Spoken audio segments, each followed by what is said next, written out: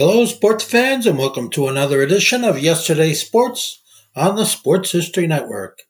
And make sure to check out sportshistorynetwork.com/giveaways.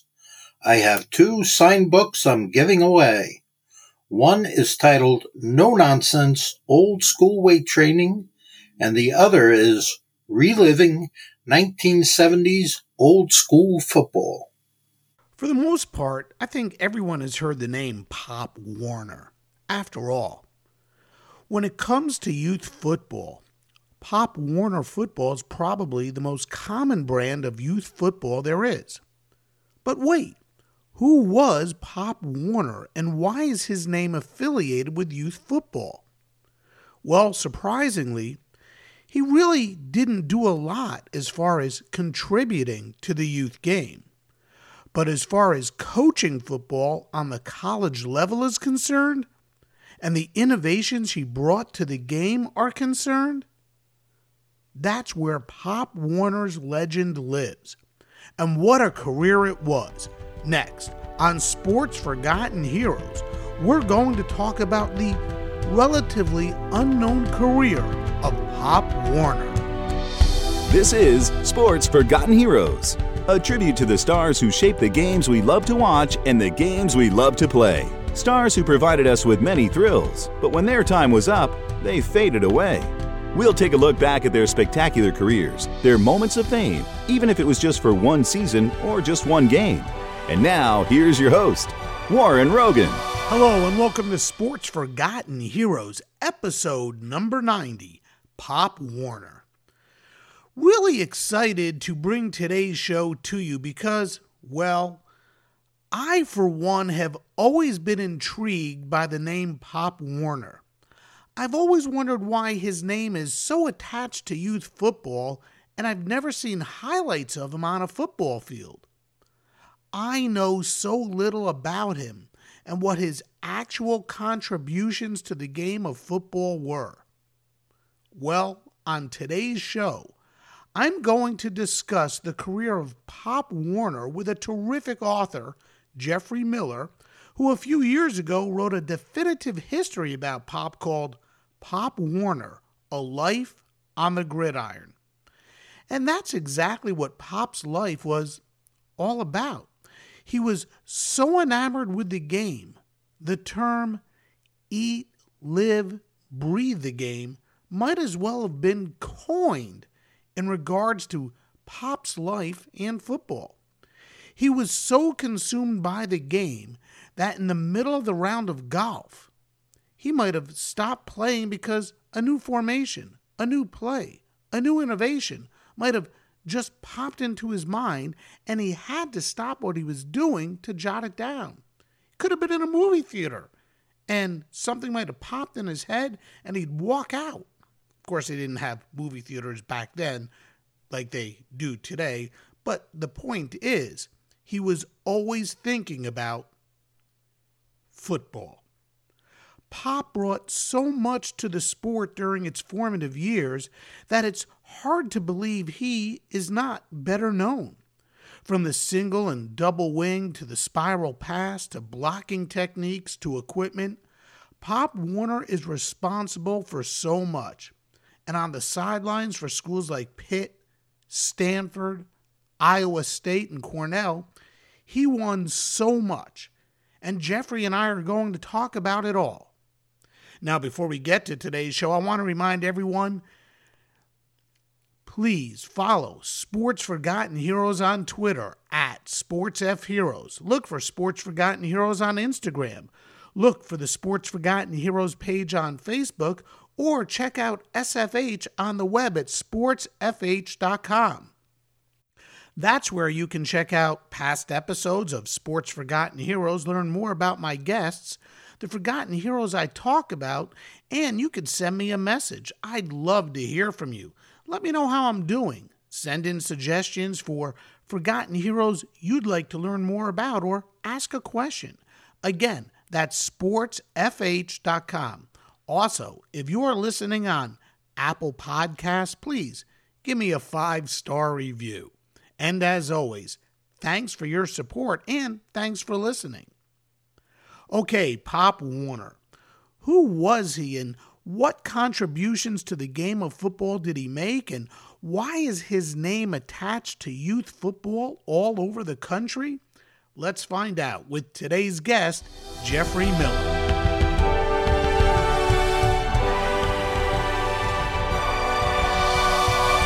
Jeffrey, welcome to Sports Forgotten Heroes. So glad you could join us. Oh, it's my pleasure to be here. Thanks for having me.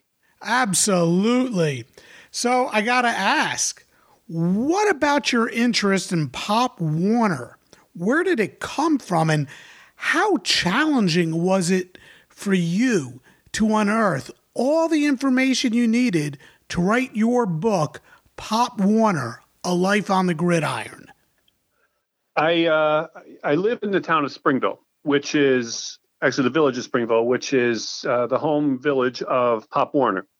So being a football historian, I had already written several books on the Buffalo Bills and other professional sports, football in particular. And I was doing a presentation on one of my books at the local historical society. Mm-hmm. And one of my former grade school teachers came up to me afterwards and she said, well, have you ever considered doing anything on Pop Warner?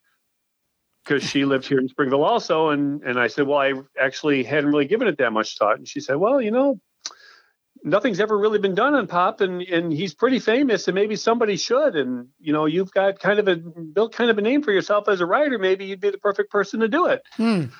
So I gave it some thought, and, I figured, well, after a while, I figured, I didn't want to really write another Buffalo Bills book, although, I've never ruled that out because they're my team. And boy, they're pretty good right now. And, So I thought, well, okay, this is a bit of a off course. I've never written really about the college level of sports, and I've never done a biography. So what the heck? I figured I'd give it a shot, and I delved into it. And quite frankly, it was pretty hard to find information because most of the information that I found was either inaccurate or, it contradicted itself. You found one quote, one place that said one thing and another quote that said another thing. And the archives that they have here in Springville are pretty incomplete because he only lived here until, he went off to college, and then, he maintained family here and some property, but he never really lived here again. So there really wasn't a lot of personal information. So, there was a lot of scrambling, going to the historical museum in Buffalo and, the local historical societies here. But a lot of the research I had to do was, across the country because he coached at Stanford, he coached at Pittsburgh, Carlisle, mm-hmm. Cornell. Mm-hmm. So, he got around. So it was really hard tracking down all the information that I felt was necessary to write a comprehensive biography. Mm-hmm. Mm-hmm. But you did it. Well, I think so. Yeah. It's, you absolutely did. You are a recognized expert on the topic of Pop Warner. Oh, well, thank you. Now, I would say that almost everyone listening to today's podcast has heard of Pop Warner in one way or another, whether they realize it or not. Mm-hmm. But here's an interesting question for you, and I hope you can answer it. Perhaps you can, perhaps you can't. Pop goes down as one of the most influential coaches, football personalities of all time. Sure. Mm-hmm. But I was hoping that somehow you could compare his legacy to that of John Heisman and Walter Camp and the contributions they made to the game.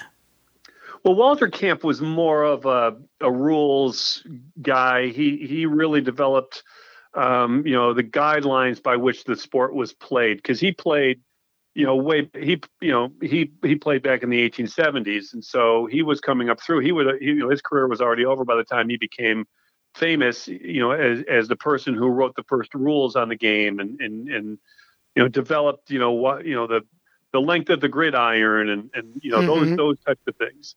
Mm-hmm. So really, he wasn't really known as a tactician or a strategist, in the way, a modern coach would be known. Heisman and Warner came out about the same time. And, they both were considered innovative, and they both actually laid claim to some of the same innovations, including like the hidden ball trick, but, and I really haven't done a lot of research on Heisman other than reading, I read his biography and a few other articles on him, to compare him to Warner. And I just found that Warner was the more creative one in terms of wanting to use deception, misdirection, trickery rather than, the mass momentum, mountains of beef slamming into each other kind of approach that football had always been. He and Heisman were really the first ones to kind of veer off into the other direction. But I think Warner had a more fertile mind. Mm-hmm. Now, before we go any farther, we should also address Pop's nickname. After all, he wasn't born Pop Warner. He was born Glenn Warner. So where did the name Pop come from? Well, when Glenn went off to college, he never played high school football. Springville High School here never had a formal football team until after he left. So he never actually played formal football. The only football he ever played was sandlot football using an inflated cow's bladder. And that's the only ball they had. So when he went off to Cornell, his sport was really baseball. He grew up loving baseball. He actually thought at one point becoming a professional baseball player. And so, but when he got to college, on the way to college, the coach of the Cornell football team just happened to be on the same train in the same car, and convinced Warner. He said, "You look like you're a big dude. You could probably make a good lineman on the football team. Why don't you come out for the team?" And so Warner said, "Okay, I'll give it a shot." So the second day he was at school, or the first day he was at school, I can't remember which, but he walks out to the football field, and they give him a pair of togs, and he falls in love with the game immediately and becomes the starting right guard for the Cornell football team, and that's where it started. So he's on the Cornell football team, and he's 21 years old. He had taken some time off after high school and had gone out west and lived in Texas, where his father had a cattle ranch, and then came back to New York and didn't know what he was going to do with himself. And eventually he decided to go off and study law at Cornell, which I guess you could just do on kind of a whim in those days. And so when he goes off to Cornell, he's 21 years old. He's the oldest guy on the team. And in those days, usually the oldest guy on the team got saddled with the nickname Pop. Well, in his case, it stuck. And he could never remember who exactly was the first one to call him Pop, but apparently it was just more of a communal thing. Everybody called him Pop, and it just stuck with him from that point on. So there you go. Yeah. Now you also talked about a little bit about baseball and how he was recruited to play football. Did he not have some sort of an interest in boxing as well? Yeah, he did do some boxing in college. He also went out for the baseball team and blew out his arm the first, during spring training. So he never got past, he never actually played a game. But he also was a boxer, and he fought a few bouts, and he developed a strategy which he called rushing. Which was basically flailing his arms and just hitting the guy as much as he possibly could without like looking for an opening or bobbing and weaving, that kind of thing that we, know from boxing today. It was just basically like a blitzkrieg of fists coming at you. And that was his approach. And it kind of mirrored what the approach he would take later on with football.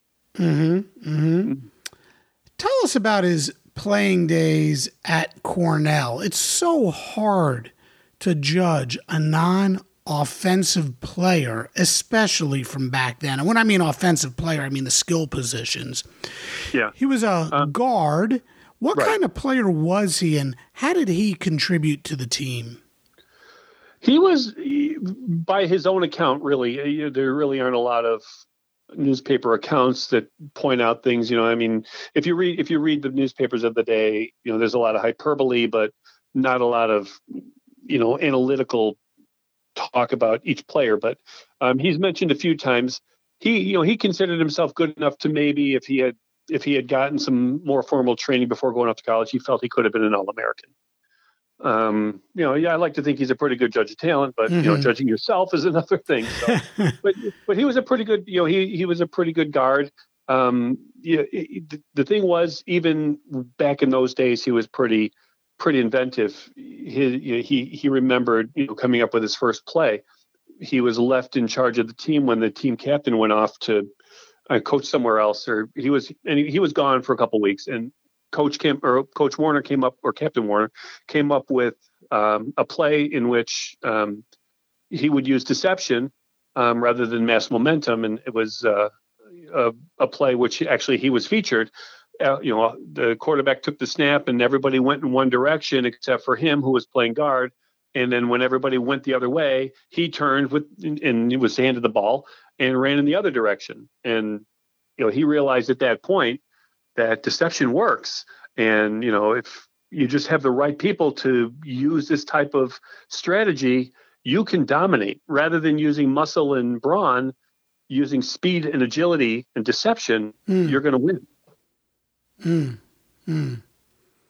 Okay, so he got the knack for football and some clever play calling pretty early on. Correct. Now, of course, organized football was years away. We're talking about the late 1800s and early 1900s when Warner was involved in the game. So what was the game like when he played? And I'm talking about college ball. Well, I think it was more organized than most people think, because the coaches that were hired were paid, and they were put on staff, and they had assistant coaches who were usually a student on the or a captain of the team was the assistant, whatever. But they came up with plays, and they had camps, and they had organized teams, and they traveled, and they kept records, and they kept score, and it wasn't what it is today. Players played 60 minutes or however long the game was at the time, and substitution rules were different and all that, but it was pretty organized. It was pretty well formalized by the time Warner became a coach at the University of Georgia in 1896. It was pretty well organized. And by the time he got to Cornell as a coach, because he played at Cornell and then he went back to Cornell later as a coach, it was guys like him and Heisman and a few others that were coming up that were organizing the sport and making, and Walter Camp, of course, formalizing the rules. They were still evolving by the turn of the century, but a lot of this stuff was in place. Mm-hmm. Yeah, football was like you said, especially on the college level, so much more organized than it was in any way, shape, or form for what was considered back then professional football. Again, the NFL was so many years away. Right. Back to Cornell, when he left, again, there was no professional football to go to, so he opted for coaching the game. Why? Why pursue a career in coaching as opposed to law, which is, as you said, what he went to school for? Right, and he did pursue a career, as a lawyer, and during the off season, most of the year, for the first few years, he was a lawyer when he wasn't coaching football. But there was something about the sport that just grabbed him. It's like you and me as a fan. There's something about it. We analyze the game going up to the day of the game. We watch the game, then we analyze it afterwards. There was something about the game that just intrigued him and fascinated him, and he felt that he had these ideas and he wanted to see them come to fruition on the playing field. Mm-hmm. He just loved the strategy. He loved to compete and, see his ideas succeed, whether that was a deception play or, some kind of trick play that was, a way of skirting the rules. He loved finding out what the new rules were and just figuring out how to get around them. And that there were plays like the hidden ball trick, where there was no rule that said you couldn't hide the ball under a man's jersey. Well, so he decided to manipulate that, and he did to great success. and, great publicity. So, I think for Warner, it was just a matter of he loved playing it. He could no longer play it. So he was going to be involved in it some way, and coaching was the best way he could do it. And he became pretty successful. And quite frankly, Pop Warner liked money. So he realized I could get paid to do this as well. So that was pretty intriguing. Mm-hmm. So let's get into his coaching. His first big job was in Georgia. Right. How did he wind up with the Bulldogs? And didn't he coach 2 teams at once? How did that work? What was the arrangement? Well, he did coach 2 teams at once, and it really, he became a coach because somebody at Cornell had recommended him. And, he kind of let the word out that he was interested in coaching, and somebody recommended him. Georgia contacted him, and so he ended up coaching at Georgia, and he ended up coaching, 2 places at the same time. And he did this multiple times. I mean, even when he was at Carlisle later on, he would go back to Cornell and help his brother coach, and his brother would come over to Carlisle and help him coach. So that became kind of a regular thing. It was not, that kind of thing was probably frowned upon, but the bottom line is that, he got away with it because he was successful. So, nobody was going to question a man who was successful at what he was doing. Mm-hmm. And, at Georgia, he was fairly successful his first year. Mm-hmm. But he was successful enough for them to want him back. But it was at Georgia when this is when football was really starting to take off, and he was more or less. I don't want to say he was the first, because that's always up for debate. But he was one of the first ones to really bring the sport into the national limelight, like to really make a big deal out of it, because. Baseball was the sport. It was a national pastime. Mm-hmm. Football was still just considered a bunch of, behemoths,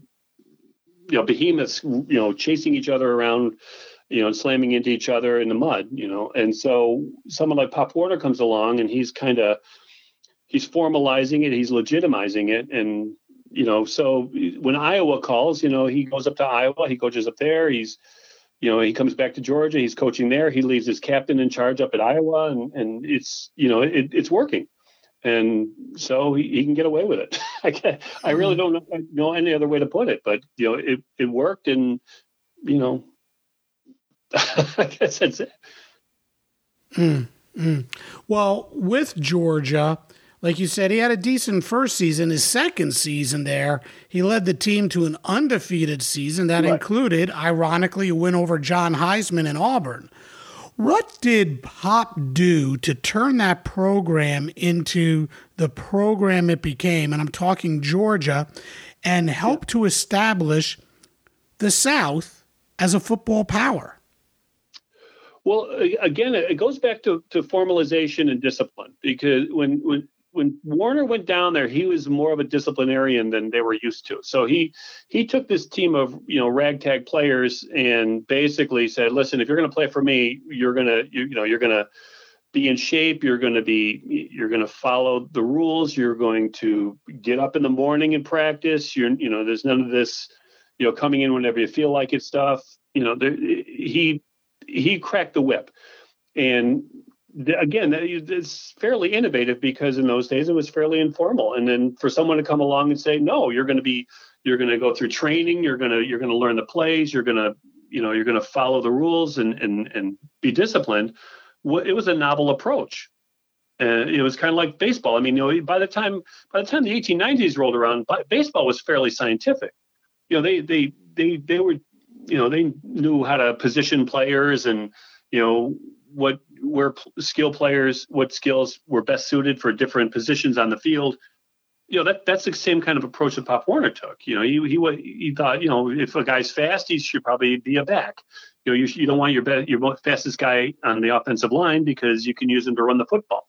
These are the kinds of things that, people were starting to figure out about football as it became more scientific. And again, Pop Warner was cutting edge. Interesting. It's so funny to hear that and think that, probably a guy like Heisman thought that as well. Obviously Pop did, but that more people who were coaching at that time didn't see the game the same way. No, a lot of schools were still using, student managers as coaches, or the school dean would coach, or the disciplinarian would coach, or the philosophy professor would be the coach. A lot of these colleges were building teams, but it was more of they looked at it more of like an intramural type of deal. They weren't really looking at it as something formal until a lot of these schools started realizing, hey, we can sell tickets, we can make money. And then that money can be used to build stadiums or, labs or student unions or some other facilities. So, when they started realizing, oh, there's money to be made, well, then it became even more formal. It just kind of grew from there. Mm-hmm. Now, earlier you said, and like most people, he liked money. Yeah. Is that why after just 2 years in Georgia, he left? Why did he leave the Bulldogs? Oh, I think that's absolutely the reason. It was the reason he made all of his moves. Mm-hmm. He was always motivated by money, and I don't think that he would ever deny that. Mm-hmm. Mm-hmm. Even if you read his ghostwritten biographies, which I think, they were ghostwritten, but I think that he had some input in them. He would talk about the salary was better. Mm-hmm. Or, the opportunity was better. So, to constantly be the highest paid coach or whatever was very motivating to him. Mm-hmm. Just like it was to, when he was competing against Rockne or Alonzo Stagg, it was always who's the highest paid coach now? Is it Heisman? Is it Stagg? Is it Rockne? Is it Warner? It was always like nowadays we still have competitions like who's the highest paid quarterback, who's the highest paid pitcher, and that it was kind of the same thing. So yeah, Pop Warner was definitely motivated by money. Mm-hmm. So he coached at Georgia, Iowa State, and then Cornell. He coached at his alma mater. He bounced around a lot. Let's go down the list in order: Georgia, Iowa State, Cornell, Carlisle, Cornell, Carlisle, Pittsburgh, Stanford, Temple. When it was all said and done, he compiled a heck of a record. He had 319 wins, 106 losses, 32 ties. I think we've established that he chased the money. But my question is this. He went from Cornell to Carlisle, back to Cornell, back to Carlisle. So wouldn't those schools know that he is chasing the money? Why not just offer him a little more to stay? Well, I think you have to put it in the context of what was going on. So when he left Cornell the first time to go to Carlisle, he was going because he was being offered more money. But when he went back to Cornell again, it was kind of the same thing. But when he left Cornell the second time, there was some, he was not leaving on really great terms. And he was looking also for, a better opportunity, so, coaching at Carlisle was really, kind of where his fantasies were able to be realized, I guess, because when he went back there the second time, it was about, that was about the time where, you start seeing the development of the single wing. And it was the players at Carlisle that he envisioned best, putting that into practice. It sounds racist to say it now, but he viewed the Native American players at the Carlisle Indian School as being superior athletes, fast, agile, and they love to hoodwink the white man. They love to deceive the white man. So going to Carlisle the second time he was returning there, he was getting more money, but there was this desire to put the single wing into motion. He had conceived it while he was still at Cornell the second time, and then when he goes back to Carlisle, he's thinking, okay, I got these great players now that they can really do all this deception and rather than like we talked about earlier, mountains against mountains of men. Mm-hmm. We can use a single wing, which is, can strike at any time. The forward pass became legal. So he's going to a place where all these things can really go into fruition. So for him to go back to Carlisle was really, there was money, but there was more to it than that. Mm-hmm. Mm-hmm. Going back even further though, I find it very interesting, and we touched upon this, he coached 2 schools at once, and the school that I'm referring to is Iowa State. He was really committed to them. Why? Right. Why did he feel such a strong connection to Iowa State, and why was he so loyal to the school? That I can't really say. There was very little writing, and if you looked at my book, you probably realize that there wasn't a lot on Iowa State. Mm-hmm. He didn't talk much about it, and I couldn't find any firsthand accounts of his time there. A lot of it is anecdotal, so I really don't know what his attraction was to Iowa State. But he went. He was there for a few years. Mm-hmm. And he continued to do it. I don't know if maybe he just figured, well, it's easy because I can go up there for a couple weeks, put my system into place, and then I can head down to Georgia and I can do whatever else I want to do. Mm-hmm. I'm that would be my only assumption. I can't really, he'd still get paid for being the head coach, so he probably figured it was easy money. Mm-hmm. That's all I can think of. Mm-hmm. Can you talk at all about coaching from a distance and how he was getting updates about what was going on in Iowa? Yeah, he would get telegrams from his assistant coach, and he would give him advice over the wire, and say do this, do that, But really, what he was counting on was that he would install his system, and the assistant coach would see to it that the system was used and followed and wouldn't be deviated from, and he probably figured if they were losing, that was an indication that they weren't following the system.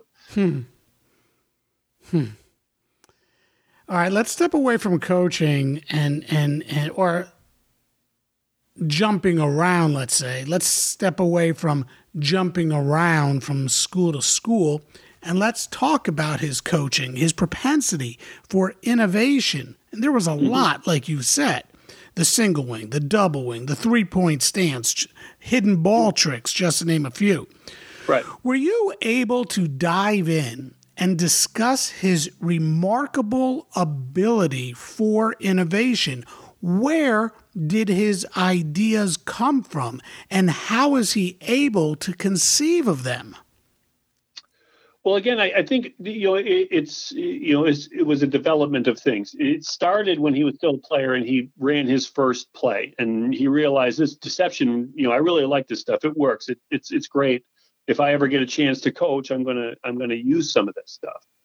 And over the years, as the rules changed, and you got to remember in 1905, Teddy Roosevelt, he demanded basically that the violence of the sport be tamed because he heard of 18 deaths in that season alone and numerous injuries, including his son being hurt at one point.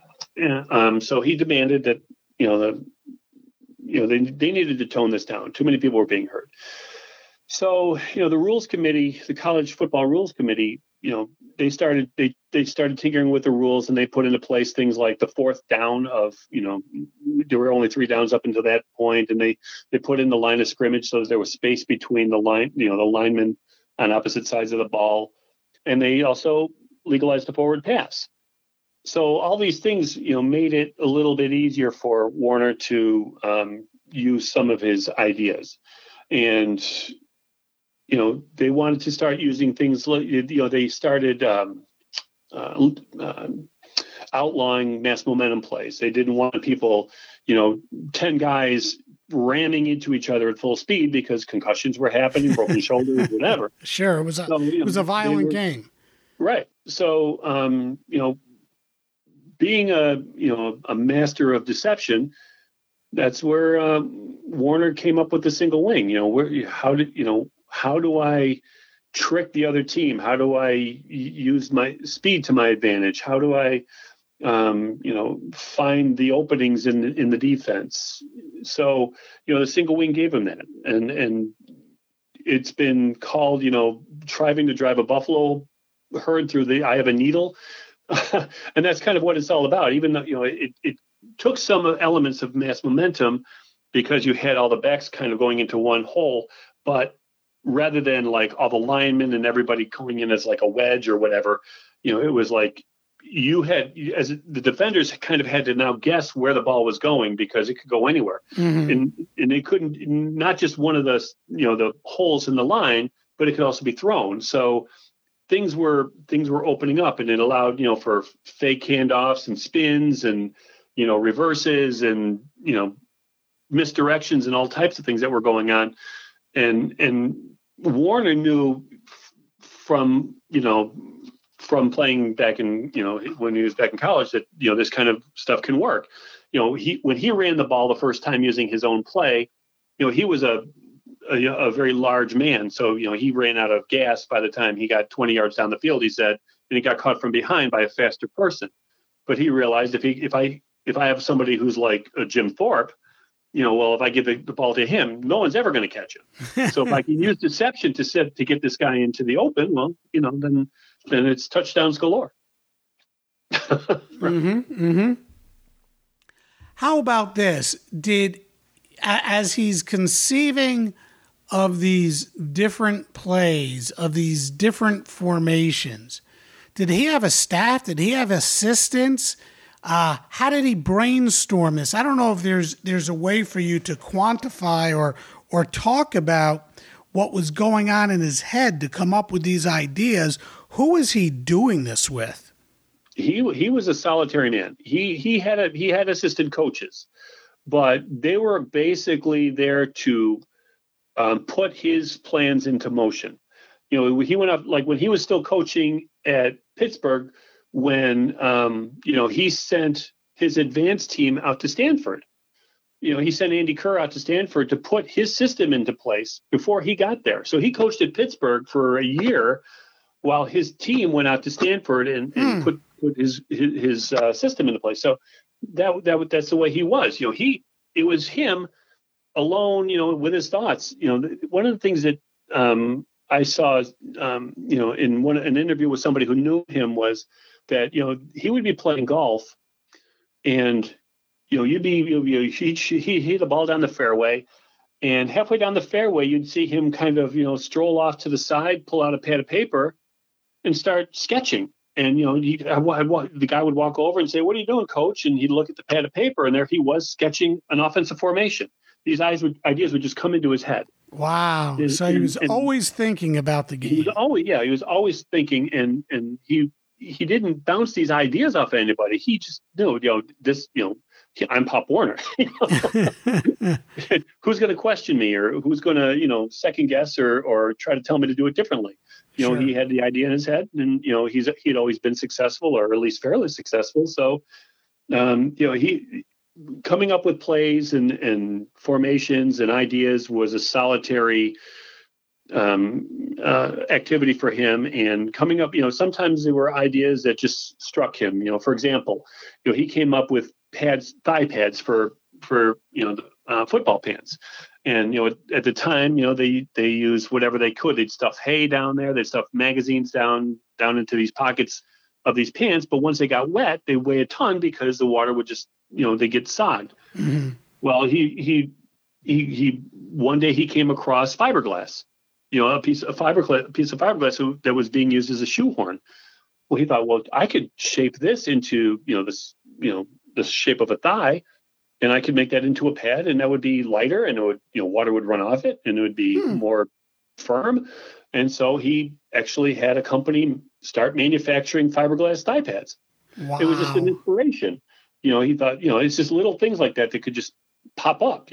For example, the 3-point stance, you mentioned it earlier. Up to that point, running backs had always stood in a 2-point stance, hands on knees, crouched over. Mm-hmm. And Warner thought, he was watching his track team one day, and they all started off from a 3-point stance and took off, and he realized how fast they took off from that 3-point stance, and he thought, geez, I could put that on the football field. I can make these guys a split second faster to the line than other backs. And so he did. And at Carlisle, he had his guys go into a 3-point stance, and he realized, I get a split second faster into the line. That puts a defensive lineman on their heels and gives me an advantage. So you never know where an idea is going to come from. And this might be taking a step backwards at this point in Pop's story, but there are some crazy stories out there about Pop. First of all, he liked to gamble. How did gambling get him into trouble? And second, can you talk at all about the legend of the game against Butte while he was coaching at Iowa State, and the fact that not only did he lose his bet, the Butte fans were firing their guns into the air? Yeah. He loved to gamble from an early age, and that's kind of how he ended up at Cornell, because he was playing when he came back to New York after being out west with his father, where he was ranching. He started following the horse races, and the first time he went to the racetrack, he won, and he thought, this is easy money, and so he continued to gamble, and eventually he started losing. So eventually he found himself in the hole and didn't know what to do. So he wrote his father and asked for money. And when he asked for money, he figured he couldn't tell his father he had lost all his money gambling. He told his father he needed the money so he could go to law school. So he sent his father the brochure to Cornell, and he figured, well, that'll do the trick, and it did. So his father actually ended up sending him the money that he needed for tuition, and he ended up going to Cornell, and he stuck it out and got his education. So it was a good thing. So it turned out for the good, I guess. But Butte. Well, they went out to play at Butte, and it's a very funny story because the people in Butte, I guess it was considered a relatively Western, somewhat uncivilized town where everybody carried 6-shooters on their sides. And when Warner's team, they put a bet on the game, and when they got to the point where Warner felt they were being cheated, he threatened to pull his team off the field, and the other team said, well, if you pull your team off the field, you're going to lose all your money. So, while they were there, he said every time that, something would happen that was, great, a great play or a touchdown or whatever, all the fans in the stands would shoot their guns off. So, it's pretty scary. Interesting. It's funny stuff. All right, back to coaching. Yeah. Talk about his on-again and off-again career with Cornell. And again, he remained committed to Iowa State. But his second stint with Cornell, he led them to a 10-2 mark and total domination, outscoring the opposition 296-29. And yet, he lost his job, or he resigned because of leadership issues. What happened?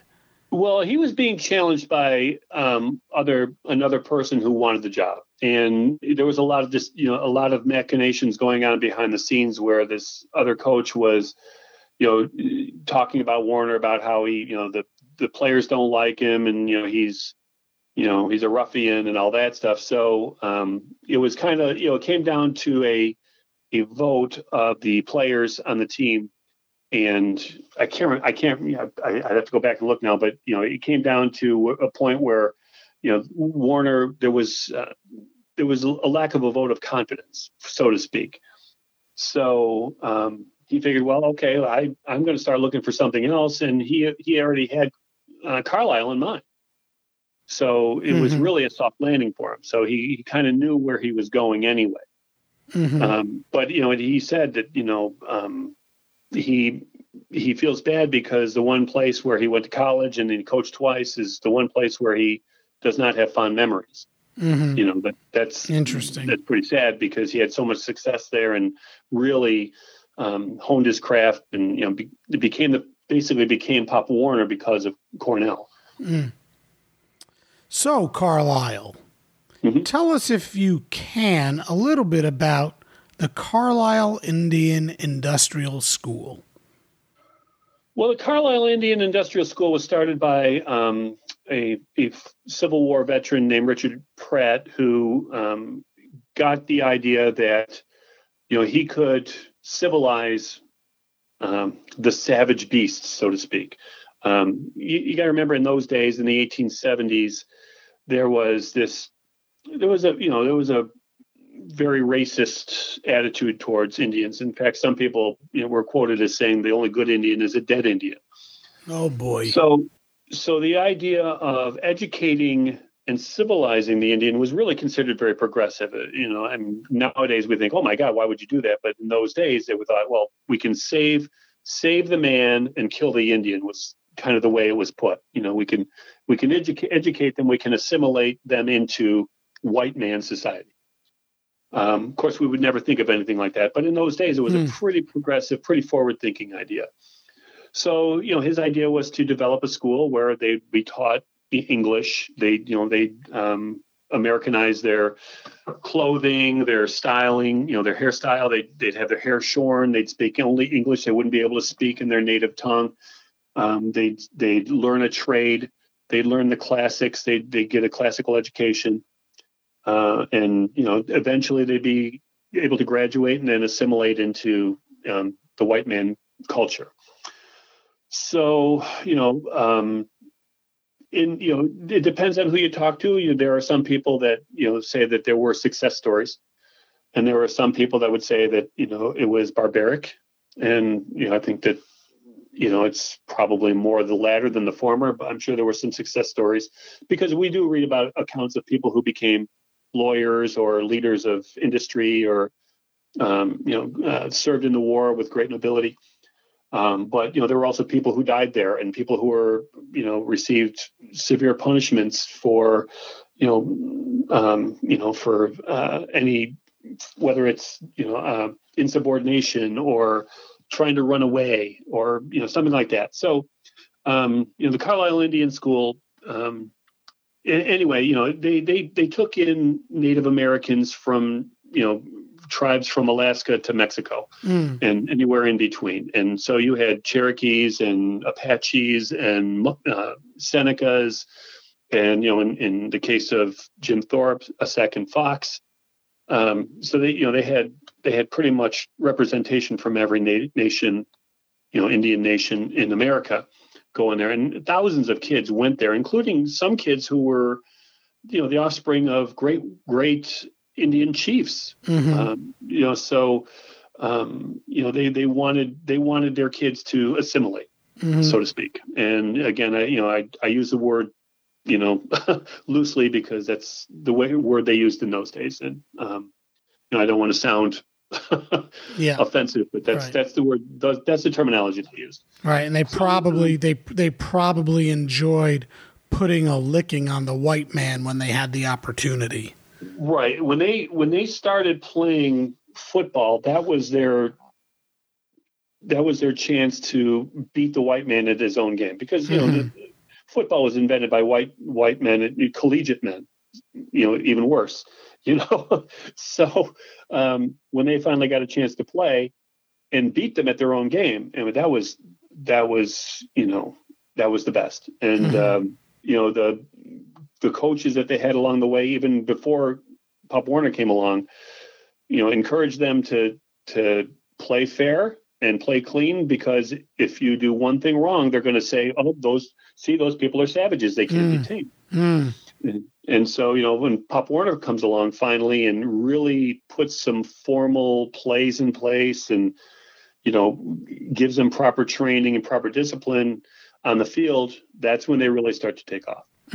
But he had to change his coaching style when he got there, didn't he? I mean, he couldn't be the same tough coach he was at Georgia, Iowa State, Cornell, because the players didn't respond the same way.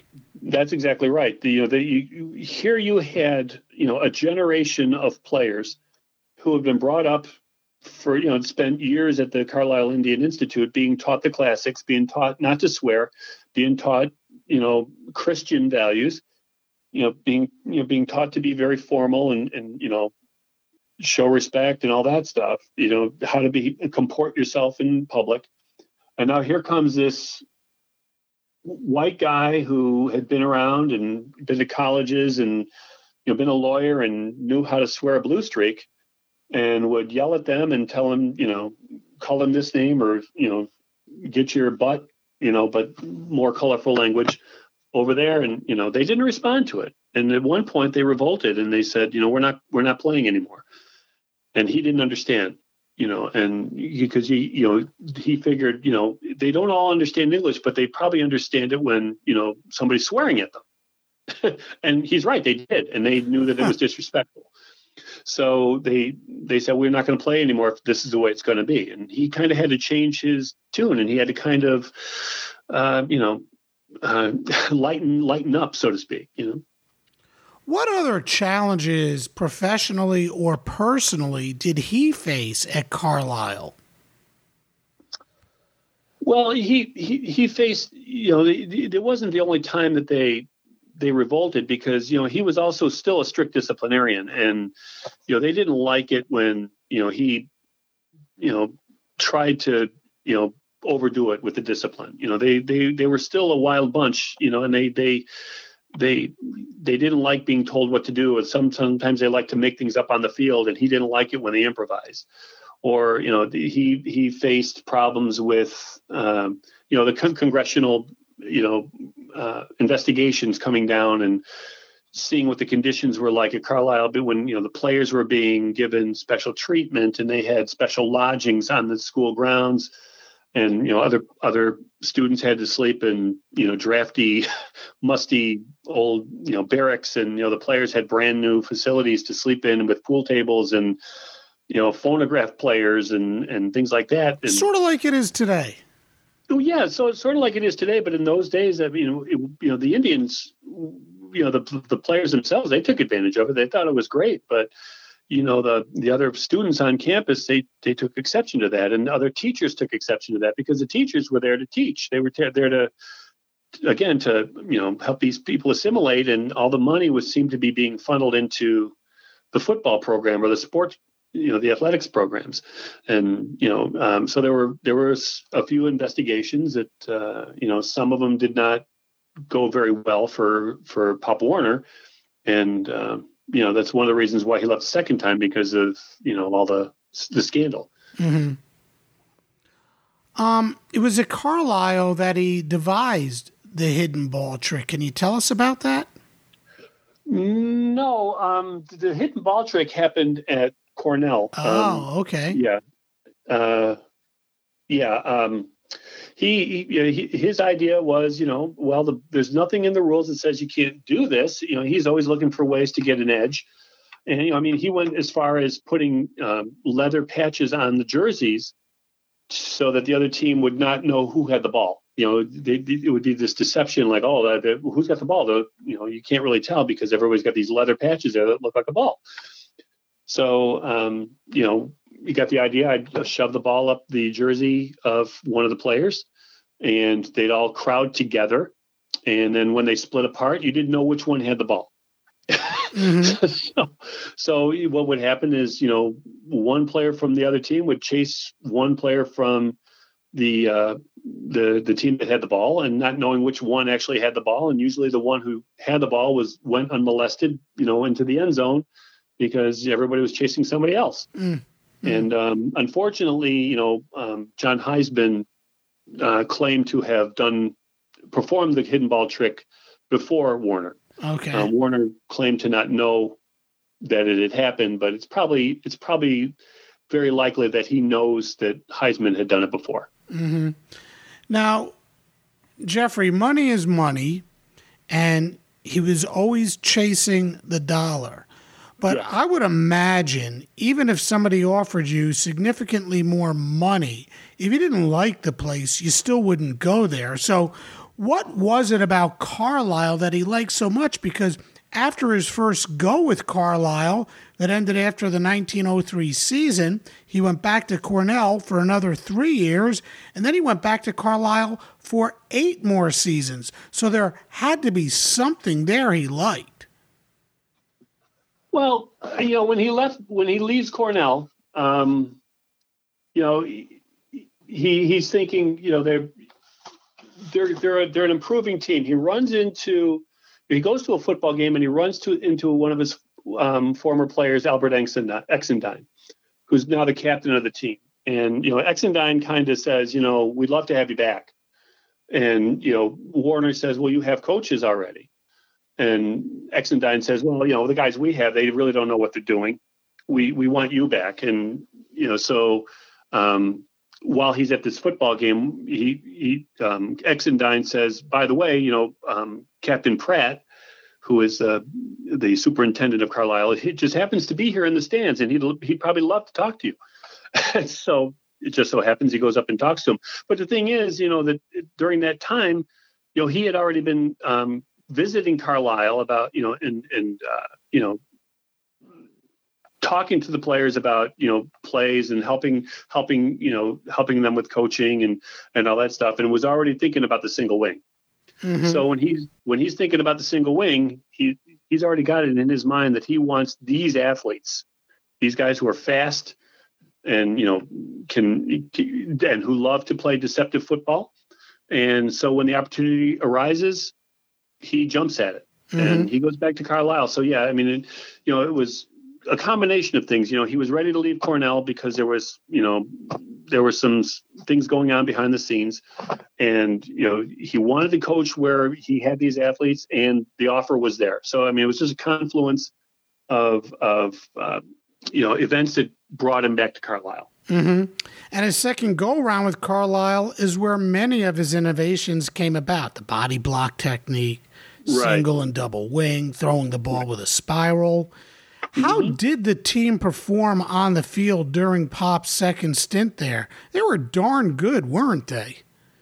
They were good, but the thing is that every year they'd always come up with one loss, and they would always be one loss away from a perfect season. And he would talk about that, about how they'd always get to a certain point in the season where, whether it was cockiness or a feeling of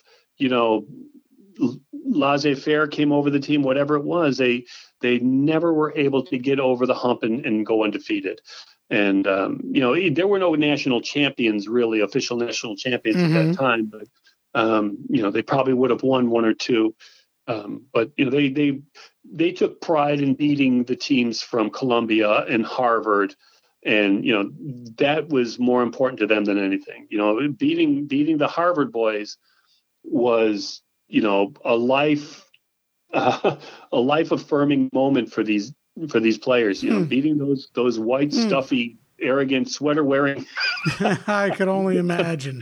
Guys from Harvard was really, a defining moment in their lives. Mm-hmm. What about Jim Thorpe? Tell us about his relationship with Jim Thorpe. Well, it's complicated. When he came back to Carlisle the second time, Jim Thorpe was still very young and very small. He only weighed about 130 pounds at the time. And he was actually one of the star track men. And Warner didn't want, Thorpe wanted to go up with the football team, but Warner didn't want him to because he thought he was too small and he would get hurt. But, Thorpe insisted. So Warner gave him a football and said, "Okay, here you go. Run through the players." So he hands him the ball, and there goes Thorpe. He runs through 11 guys, scores a touchdown, and runs back and said, "No one's gonna tackle Jim." And he said, "Okay, do it again." So second time he does it again, comes back, he says, "No one's gonna tackle Jim." And he realizes, well, this kid can play.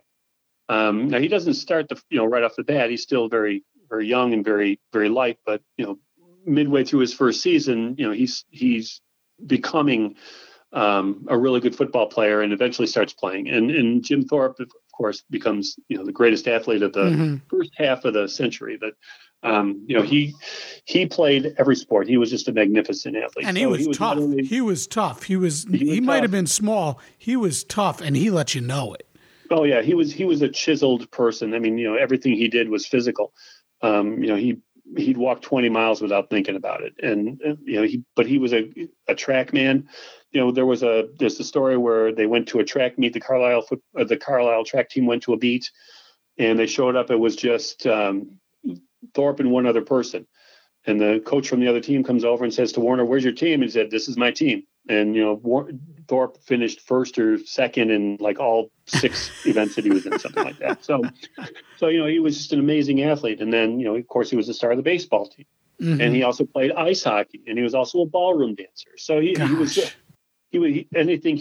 one of those guys that, in high school we all hated because he could do anything. Yeah. Well, he could do anything, he could do anything like by a mile. Simple. He was just an amazing athlete. But the thing is, over the course of time, it became a thorny situation because, he tended to not really like Warner's style. Warner was he was a taskmaster, and Thorpe was a free spirit. Everything he did came natural. And Warner needed people to be disciplined, to follow the rules, to do things the way he wanted them done. And Thorpe wasn't like that. And, he left the school at one point. And, he's gone for a couple of years before he came back again. But, really, if it wasn't for Warner, Thorpe never would have attained the heights that he did as an athlete because, he gave him the training and the coaching and the exposure, the national exposure that he needed. So Warner was at Carlisle the second time around for 8 years. Yeah. Again, we talk about him leaving for other opportunities, mostly because money was better at other places each time he left.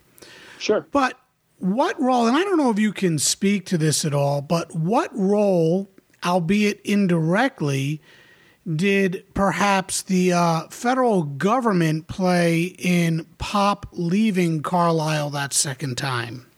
Well, there was another investigation, and it was found that they felt that some of the money had been misappropriated. Again, it was being used for the wrong reasons. It was being used for the athletes rather than for the good of the school. A lot of the players were leaving because they didn't like Pop's style. So, even though a lot of players swore allegiance to him, there were a lot of players that just didn't like him and were leaving. And by the time, Thorpe leaves after 1912, it's the team starts going downhill from there. So, his last 2 or 3 years were really unsuccessful. So, but by that time, it was time for him to move on. And he was getting a pretty good offer from Pittsburgh. Yeah. And so I can't remember what his record was in the last year at Carlisle, but I think he only won a couple games, which was very uncharacteristic. So when Pittsburgh comes calling, again, it's a soft landing with more money, and so he jumps at it. And wow, what a career at Pitt. I mean, at Pitt, not Pip. What a career at Pitt. I mean, right. A few national championships, a 29-game winning streak, total, and I mean total domination at certain points. Right. Talk about his career with the Panthers and some of the highlights he had with Pitt.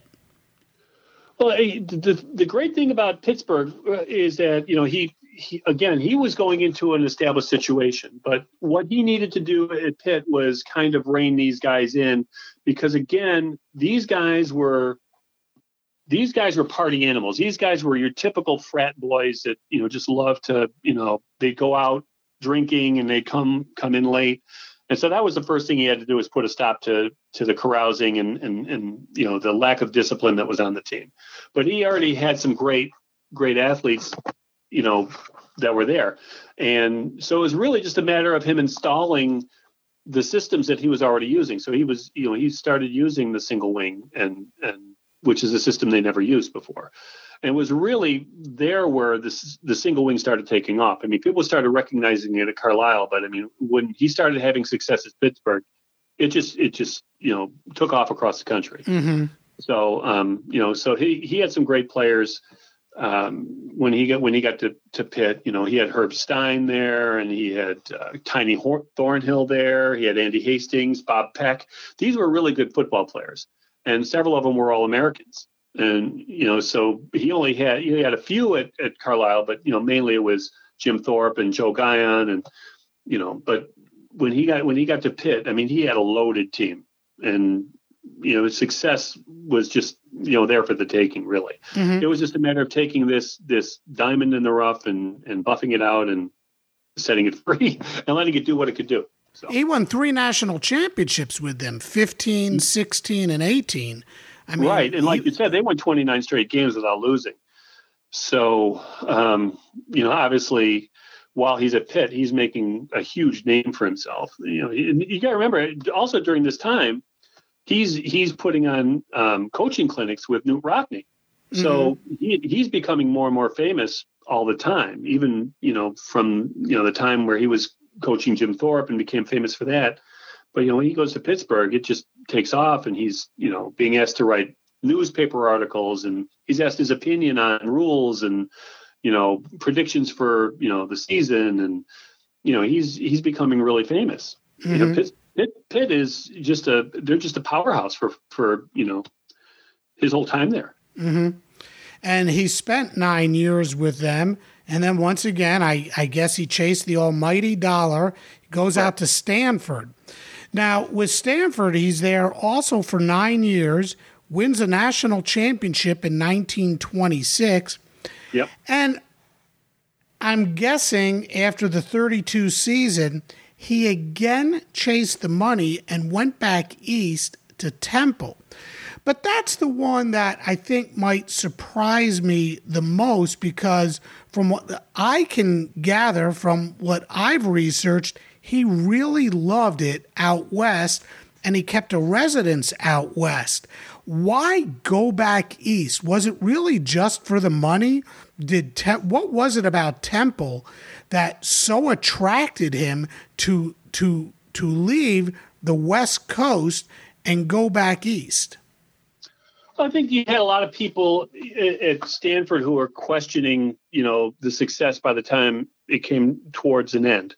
When he went to Stanford to begin with, he stayed at Pittsburgh for a year. And sent Andy Kerr, his assistant coach Andy Kerr, out to Stanford to put his system into place. And by the time he got there, everybody knew the single wing and then the double wing. And then, he had Ernie Nevers, and they just they became a powerhouse because everybody already knew the system. And he had some great players, Biff Hoffman, just some really top players. And by the time he was done at Stanford, again, it was like a Carlisle. His system had run its cycle. So the last couple of years, his record started tailing off, and so there were grumblings like, we need, the Stanford people, they wanted to change, and so he starts looking elsewhere. And some of the students wanted to keep him there, but he thought, well, maybe it's time for me to change too. And he's got a little bit of that vagabond spirit. I live here in Springville, and I grew up watching Lou Saban coach the Buffalo Bills. And he's got that vagabond spirit. He goes somewhere and he coaches for 5-6 years, and that's enough. He needs to move on. He's done all he can. He knows he's not good. It's not going to get any better now. He's seen the heights, and he wants to get out while the getting is good. And so, the memories are fresh. And I think that Pop Warner has kind of got that same sort of mentality where, he's pretty much done all he can at Stanford. So now it's time to move on to a new challenge. And Temple is a school that, he could be built from the ground up. And I think that he saw that as a challenge. It was also closer to home because, he still had family here in Springville. So he wanted to be close to New York. I think that he always planned on having property here in New York, although that didn't really work out that way. But I think that was always something that he wanted to do. I think he's felt a loyalty to Springville in Western New York. Of course, he ends up living in California, and that's where he passes. But being in Temple is a lot closer to Buffalo than being out in Stanford, where he had to take a 3 or 4 day train trip back and forth. Sure. Temple's 1 day. So, sure. So I mean, that had a lot to do with it. Yeah, and his career at Temple wasn't remarkable by any stretch. His first year there, he was 5-3. His second year was pretty darn good. He went 7-1-2 and lost in the Sugar Bowl. Went 7-3 in his third year, 6-3-2 in his fourth year, and then it was 3-2-4 and 3-6-1, and that was basically the end of his head coaching career. Sure, he worked as an assistant or an associate with San Jose State afterwards. But I guess my next question to you is, where do his contributions to youth football fit into all of this? What did he do to advance youth football? Youth football? Yes. Well, where he is. All of us associate the name of Pop Warner with youth football. Yeah. Why? Yeah, there's a myth that he was somehow involved with youth football, but he never really was. He was asked to speak at a youth football banquet. And it was I guess he was supposed to be there with some other speakers, and he was the only one who showed up. And when he showed up, he was late, and it was really storming outside. And when he showed up, they were very pleased that he made the effort to go when nobody else did. And it was at that point where one of the movers and shakers asked him to if he wouldn't mind loaning his name to the organization, Little League organization. And that's kind of where it happened. He never really coached Little League football. Mm-hmm. He never really had anything to do with organizing it or founding it. He just lent his name to it, but he did believe in it. I mean, I think that there are some quotes of him about, how you form the mind of a child, to compete at an early age, and, Little League football is the way to do it. Maybe he didn't really say it, but, I think that, the fact that his name is still used today is pretty cool because it keeps his name in the limelight. Here, our high school football field is called Pop Warner Field. There's a Pop Warner Museum here, and Little League teams across the country are called Pop Warner Leagues. So it's pretty cool. Yeah, that's sort of why I kept this question till the end, because it's sort of like, you have Little League baseball and then you have Babe Ruth baseball, and it's more about they just use the name. They use the name Babe Ruth. It's not like Babe Ruth really did anything to advance youth baseball, but his name is associated with it, much like Pop Warner. So I think there's this aura about Pop Warner and who he is and everything that he contributed to youth football. And I'm not knocking the guy in any way, shape, or form. Oh, I know that. He was just this fabulous, legendary football coach who loans his name to youth football, and bam, that's how we all know Pop Warner. And it just amazes me that we know more about his name in association with youth football than we do for what he did as a coach. And that amazes me. Yeah, you think about it too. That here's a guy who loved the dollar, without question. Could you imagine, Bill Parcells or Bill Belichick or, some coach today loaning his name and not asking for something in return? Yeah. Yeah, incredible. Yeah, incredible. He really was. By the time he was ready to leave Temple, too, I think that it's important to know that he was an old man, and he was a 3 or 4 pack a day smoker. Mm-hmm. He had a bad hip. He probably would have needed a hip replacement. So he was just totally unhealthy. So by the time he left Temple, he was ready to give it up. So going back to San Jose was being close to where he lived, because he lived in Palo Alto. Mm-hmm. So living out on the coast was important to him, I guess. So he didn't have to travel too far to get to practices. Mm-hmm. But what happened when he goes to San Jose State is, they start treating him like he's the head coach. Well, Dud DeGroot, who is one of his mentors, or he was a mentor too, was actually the coach. But they kept, they put Pop Warner's picture on the cover of the game programs because, well, it's Pop Warner. Well, he wasn't running the team, but so the shadow of Pop Warner is very wide sweeping. And, for players like Ernie Nevers and Jim Thorpe and, some of the other names that became famous later on, Jock Sutherland, they always are going to live with that, taint of Pop having been coached by Pop Warner, because, that they used his system, or they were influenced by him in some way. So, that, and again, it still goes on today. I mean, when you look at the Wildcat formation that was being used, well, actually the Buffalo Bills used the Wildcat formation yesterday. And, that really is a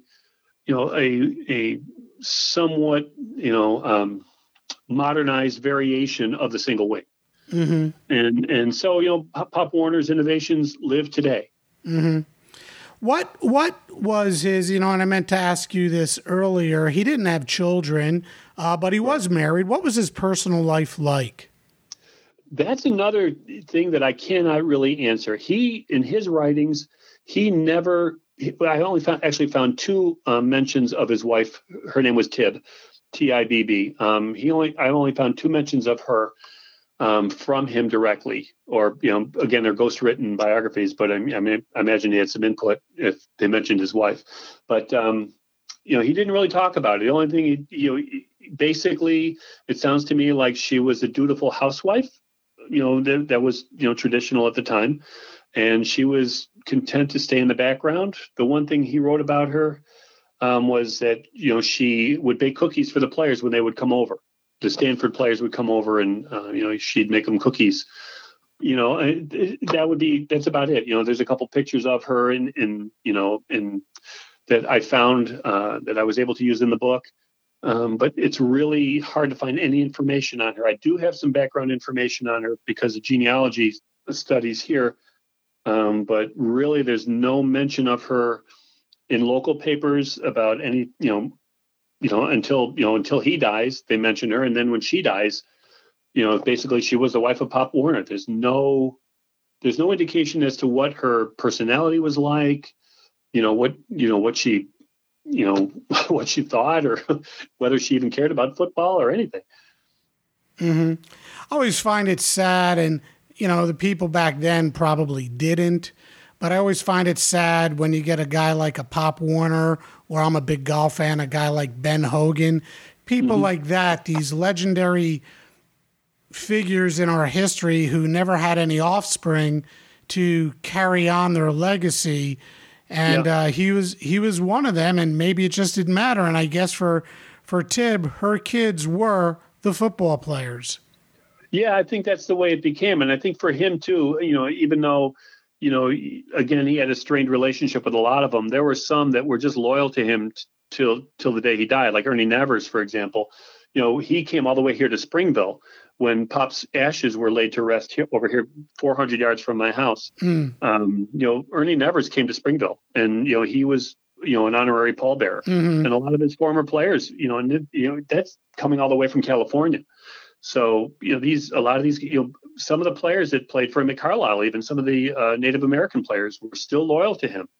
They believed in him. Jim Thorpe had nothing but nice things to say about him when he passed. Up until the time they both passed, very close to each other.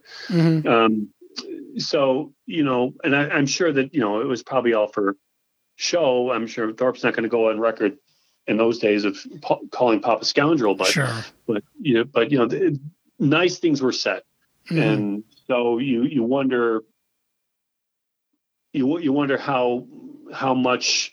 We have this sensibility today to want to go back and rewrite history and defend the Native Americans against, the people who exploited them, and rightly so. But, you also wondered, was there still some affection between the two of them? And I want to believe that there was. At least that's, maybe because I'm a homer, and Pop Warner's from my hometown. I want to believe that. But, I like to think that, a lot of them still had a soft spot for Pop. So, Jeffrey, you working on anything now? Yeah, I have I'm collaborating on a book with a friend of mine who's a Buffalo Bills collector. His name is Greg Tranter, and he and I collaborated on a book chronicling the collection and how he came about acquiring some of the weird pieces of his collection, Buffalo Bills collection. So we're there's 70 some odd items that we talk about the background of the items and show pictures of them and their importance. For example, the Whammy Weenie or Flutie Flakes or an O.J. Simpson game-worn jersey. We talk about, the game that was played, that he wore it. And, then we tell the story about O.J. Simpson and the story about, champion football apparel. So we give background on not only the player, but also the item and, the context in which it was worn or used or sold or marketed. So that's supposed to be out this year, but because of COVID, we don't know if it's going to get out because, we're like, well, if we can't do book signings, should we maybe put it off a year? But, the Bills are going to have a good year this year. So yeah. I want to strike while the iron's hot. And, if everybody's really interested, I want to get it out. So we'll see. Yeah, I had Greg on a couple. The book is called Relics, by the way. Okay, great. We'll have to check it out. I had Greg on a couple of months ago. Great guy. We talked about Tom Sestak. So, great guy. Yep, Jeffrey. I want to thank you so much for joining me on Sports Forgotten Heroes. This has certainly been fascinating. A lot about Pop Warner I know that so many don't know about, and how his association with youth football actually came about and what it really is. And it's unfortunately not a lot. Again, no, it's not. Jeffrey, thank you so much for joining me. Sure, Warren, anytime.